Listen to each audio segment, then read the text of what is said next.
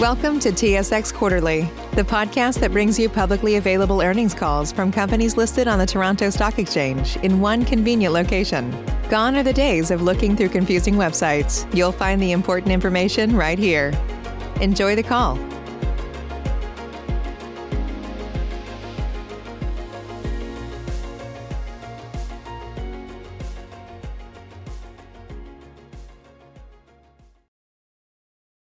Good morning, ladies and gentlemen. My name is Michelle, and I will be your operator for Crescent Point Energy's second quarter 2021 conference call. This conference call is being recorded today and will be webcast alongside with a slide deck which can be found on Crescent Point's website homepage. The webcast may not be recorded or rebroadcast without the express consent of Crescent Point Energy. All amounts discussed today are in Canadian dollars unless otherwise stated. The complete financial statements and management's discussion and analysis for the period ending June 30th, 2021 were announced this morning and are available on the Crescent Point SEDAR and EDGAR websites. All lines have been placed on mute to prevent any background noise. After the speaker's remarks, there will be a question and answer session for members of the investment community. If you would like to ask a question during this time, simply press star, then number 1 on your telephone keypad. If you would like to withdraw your question, press star 2. During the call, management may make projections or other forward-looking statements regarding future events or future financial performance. Actual performance events or results may differ materially.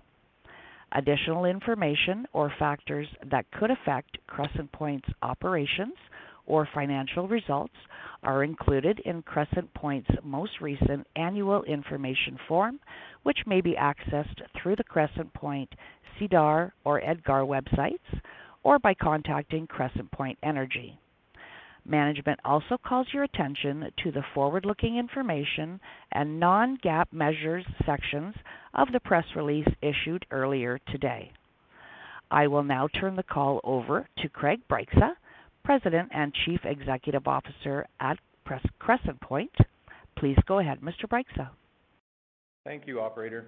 I'd like to welcome everyone to our Q2 2021 conference call.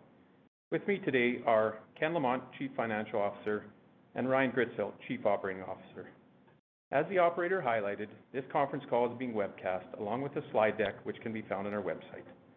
Before I jump into our Q2 results, I'd like to rewind a bit and set the table for today's call. 3 years ago, we set in motion an ambitious plan to transform the company with a focus on strengthening the balance sheet and enhancing sustainability. Since then, we have successfully implemented a disciplined capital allocation framework to guide our decision-making process and provide transparency to our investors. Streamlined our asset base to build a portfolio of high-return, long-life assets, and reduce our cost structure and decline rate to enhance our excess cash flow generation. Because we made these transformative improvements, we successfully met the challenges of the pandemic and capitalized on opportunities as commodity prices improved. We believe that adhering to these principles will be equally important in times of more bullish outlooks, like we have seen recently. We remain committed to our principles during this period of rising commodity prices, which has resulted in significant excess cash flow generation. Through our capital allocation framework, we have set clear priorities for how we intend to use the excess cash flow to enhance our balance sheet strength while also looking to increase shareholder value. At the beginning of the quarter, we closed our Kaybob acquisition, which included a cash purchase price of approximately $670 million. Since the closing of this acquisition, we successfully reduced our net debt by approximately $360 million and plan to continue to prioritize debt reduction to achieve our optimum leverage targets. Assuming WTI prices of US $65 to $75 per barrel for the remainder of the year, we expect to generate approximately $675 to $775 million of excess cash flow in 2021. As we gain line of sight toward our leverage target of 1 times debt to cash flow, we plan to gradually increase our focus on returning additional capital to shareholders. We see great value in being transparent with the market about our capital allocation priorities and our overall framework, which we've laid out in detail in our corporate materials found on our website. We believe sharing this level of insight provides greater clarity and predictability to investors. Similarly, we're also providing greater transparency into how we manage the risk and opportunities we face, including through the disclosures in our recently released sustainability and TCFD reports. Our strong governance practices, progressive social initiatives, and ambitious environmental stewardship targets demonstrate our commitment to ESG performance. In fact, our progress has been noted externally with our recent improvement in MSCI ratings shifting from a BBB to an A. I'd also note that this improvement was issued prior to the release of our sustainability report, which included enhanced targets, compensation framework, and capital allocation processes, all centered around ESG. Before I pass the call over to Ken, I'd like to make a quick comparison of how the business has significantly improved since 2018, which is the most recent period when WTI last averaged approximately $65 US per barrel. During that year, the company's reinvestment rate exceeded 100%, with no excess cash flow available to enhance shareholder value. However, through our team's execution and concerted efforts to enhance discipline, focus, and cost structure, the business now generates significant excess cash flow at a similar price level with a reinvestment rate of just over 50%. This improvement highlights the cost savings we have delivered, the enhanced netbacks we have achieved through our A&D efforts, and the positive impact from other efficiencies we have realized. We will remain disciplined no matter the commodity price environment, and will continue to move the business forward to further enhance our key pillars of balance sheet strength and sustainability. I'll now turn the call over to Ken to discuss our financial results. Ken? Thanks, Craig. For the quarter ended June 30th, 2021, adjusted funds flow totaled over $387 million, or 66 cents per share fully diluted, driven by a strong operating netback of approximately $40 per BOE. Our second quarter development capital expenditures totaled $88 million, resulting in significant excess cash flow generation. Net income totaled $2.1 billion for the quarter ended June 30th, 2021, primarily resulting from a $1.9 billion after-tax reversal of a non-cash impairment due to an increase in forward commodity prices in the independent engineering price forecast. Our second quarter net income also included a gain on sale of over $70 million related to our previously announced disposition of our Southeast Saskatchewan assets. Adjusted net earnings for the quarter were $118 million, or 20 cents per share. Net debt as of June 30th, 2021 was approximately $2.3 billion, including approximately $670 million of cash consideration paid for the acquisition of the Kaybob Duvernay assets, which closed on April 1st. As Craig highlighted earlier, we successfully reduced our net debt after the closing of the Kaybob acquisition by approximately $360 million during the quarter, or over half the cash purchase price of the acquisition. We achieved this reduction through significant excess cash flow generation and from the proceeds of our previously announced disposition.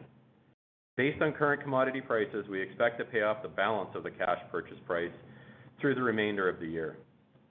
During the second quarter, we also repaid senior note maturities totaling approximately $185 million. Our next senior note maturities totaling $225 million are not due until the second quarter of 2022, with significant liquidity in place through our current credit facilities. We continue to be disciplined in our hedging strategy to protect against commodity price volatility. Over 40% of our oil and liquids production, net of royalty interest, is hedged through the second half of 2021. We also have approximately 20% of our 2022 production currently hedged and will remain disciplined in our approach to layering on additional protection in the context of commodity prices. I'll now turn things over to Ryan to provide some operational highlights. Ryan? Thanks, Ken. Our second quarter production averaged 148,641 BOE per day, comprised of over 85% oil and liquids. And due to our strong second quarter production, second half 2021 reactivation volumes, and some base operational outperformance, we are increasing our 2021 annual production guidance by 2,000 BOE per day to 130,000 to 134,000 BOE per day.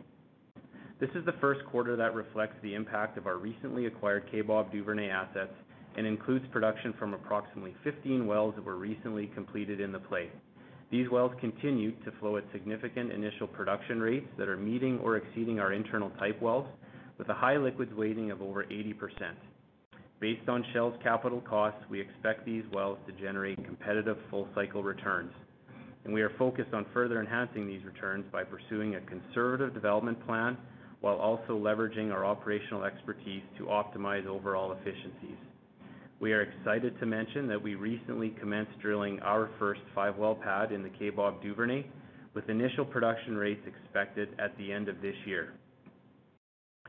Within our southeast and southwest Saskatchewan resource plays, we continue to focus on low-risk, high-return infill drilling and the advancement of our decline mitigation programs to further enhance long-term excess cash flow and sustainability. During the first half of the year, we converted approximately 55 producing wells to water injection wells and remain on track with our plan to convert a total of over 135 wells to injection in 2021. We are also advancing other decline mitigation programs and enhanced oil recovery techniques, including the continued development of our polymer floods in southwest Saskatchewan. Last month, we released our third annual sustainability report outlining our latest progress and ongoing commitment to strong environmental, social, and governance performance throughout our operations. The 2021 sustainability report highlights our increased target for emissions intensity reduction to 50% by 2025, as well as a 70% reduction in absolute methane emissions, in each case relative to our 2017 baseline. I'm proud to report that we remain on track to meet these targets and continue to assess and pursue new opportunities to further reduce our emissions. We also introduced a target to reduce our inactive well inventory by 30% over the next 10 years, excluding the impact of the previously announced disposition, which significantly reduced our inactive well inventory and lowered our corporate asset retirement obligations by over $220 million. To help achieve this target, we anticipate the safe retirement of approximately 400 wells this year. In addition, we will also announce the development of new freshwater use targets, which are expected to be released later this year. In order to support all of these initiatives, we have committed to allocate 3 to 5% of our annual capital budget to environmental stewardship moving forward. Finally, again, I would like to commend our employees and specifically our field staff for their continued commitment and dedication to safe operations, and even more specifically to our Kaybob field staff for a very safe and successful integration of the Duvernay assets into our organization. I'll now pass it back to Craig for final remarks. Craig? Thanks, Ryan. Our second quarter results continue to demonstrate our commitment to our core principles of balance sheet strength and sustainability.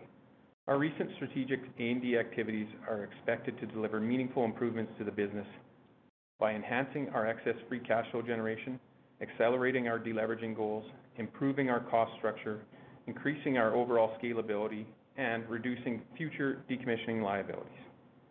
As Ryan mentioned, based on our continued operational outperformance and the reactivation of some volumes that were previously shut in during a lower price environment, we are increasing our 2021 annual average production guidance to 130 to 134,000 BOE per day. Our development capital expenditures remain unchanged within the range of our prior guidance, allowing us to maximize excess cash flow generation and further enhance shareholder value.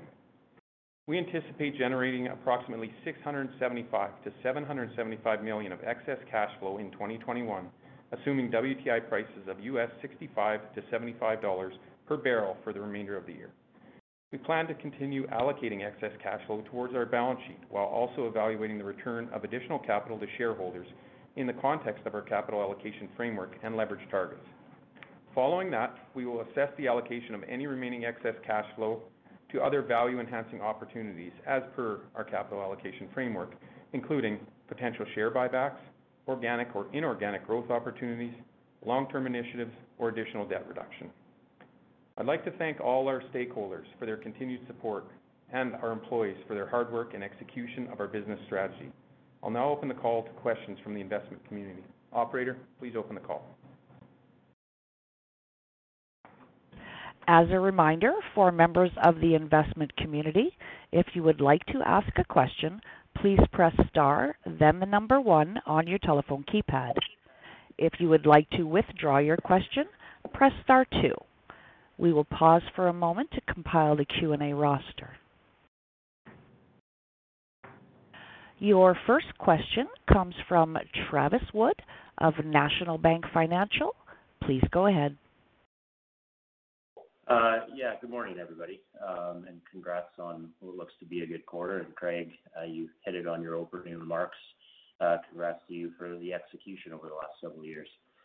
My question is around this kind of the capital, or more so the free cash framework, and you laid out in pretty good detail and have some slides highlighting exactly how you want to allocate the free cash, but more specifically with this very much accelerated free cash profile with the help of the commodity balance sheet compressing probably much quicker than you guys had expected.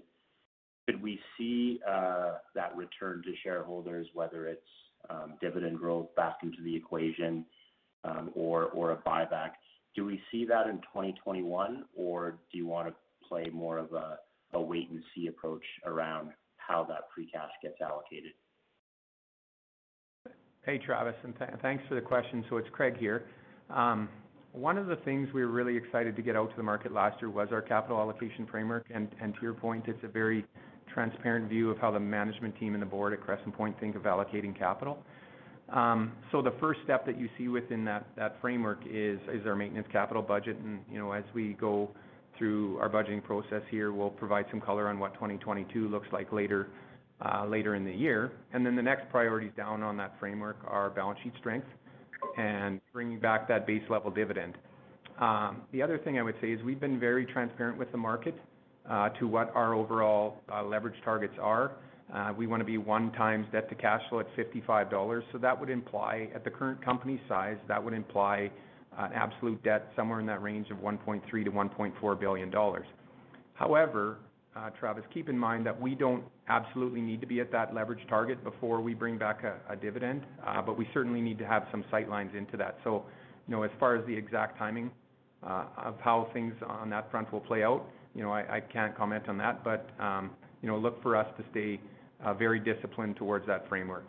And then as you look beyond, like I've said before, balance sheet strength and core dividend, then look for us to allocate based on other priorities. Again, all returns based, all competing on returns, and whether that's share repurchases or inorganic or organic growth or further debt repayment. That's how we think through things. So I don't know, Ken or Ryan, if you had anything else. Thanks for the question, Travis. Okay. Thanks, Craig.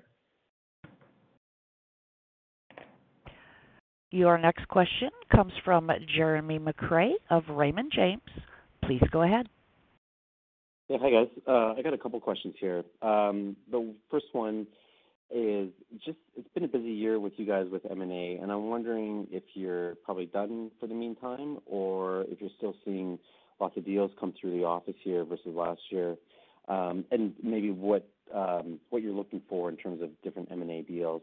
And the second question is just in terms of the reactivation of some wells and bringing on more production, is there more reactivations to possibly bring on as well, even as prices continue to hold at these prices? So thanks for the questions, Jeremy. Maybe what we'll do is I'll take the first one, and then Ryan can give you some color on reactivations on the second one. As far as A&D, if on the D side, I think we've had a good strategic disposition here.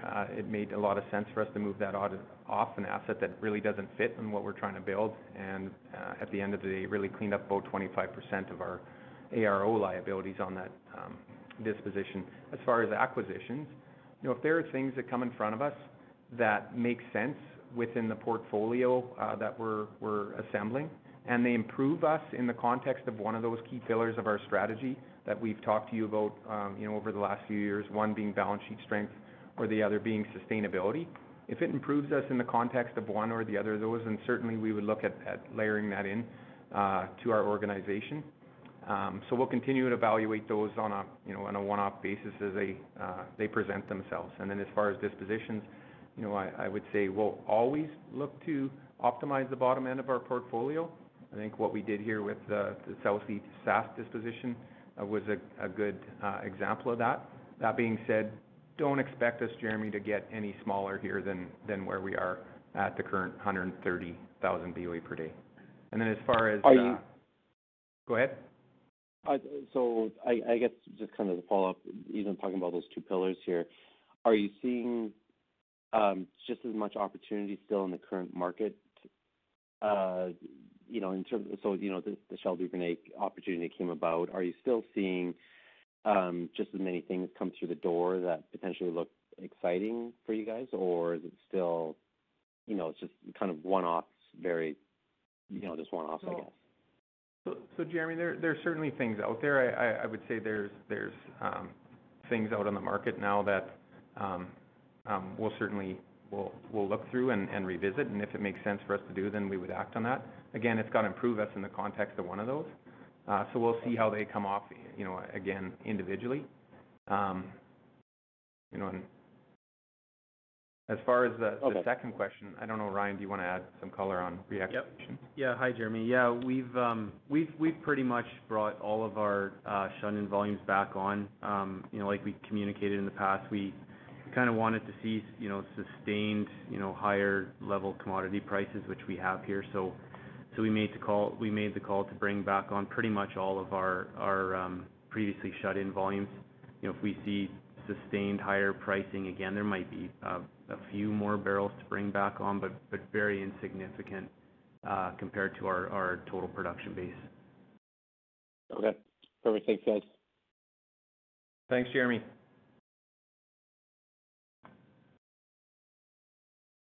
Ladies and gentlemen, at this time, I will now turn the conference back over to Craig Bryksa. Please go ahead, sir. Thank you for joining our call today. If you have any questions that were not answered, please call our investor relations team at your convenience. Thanks, everyone. Crescent Point's Investor Relations Department can be reached at 1-855-767-6923. Thank you and have a good day.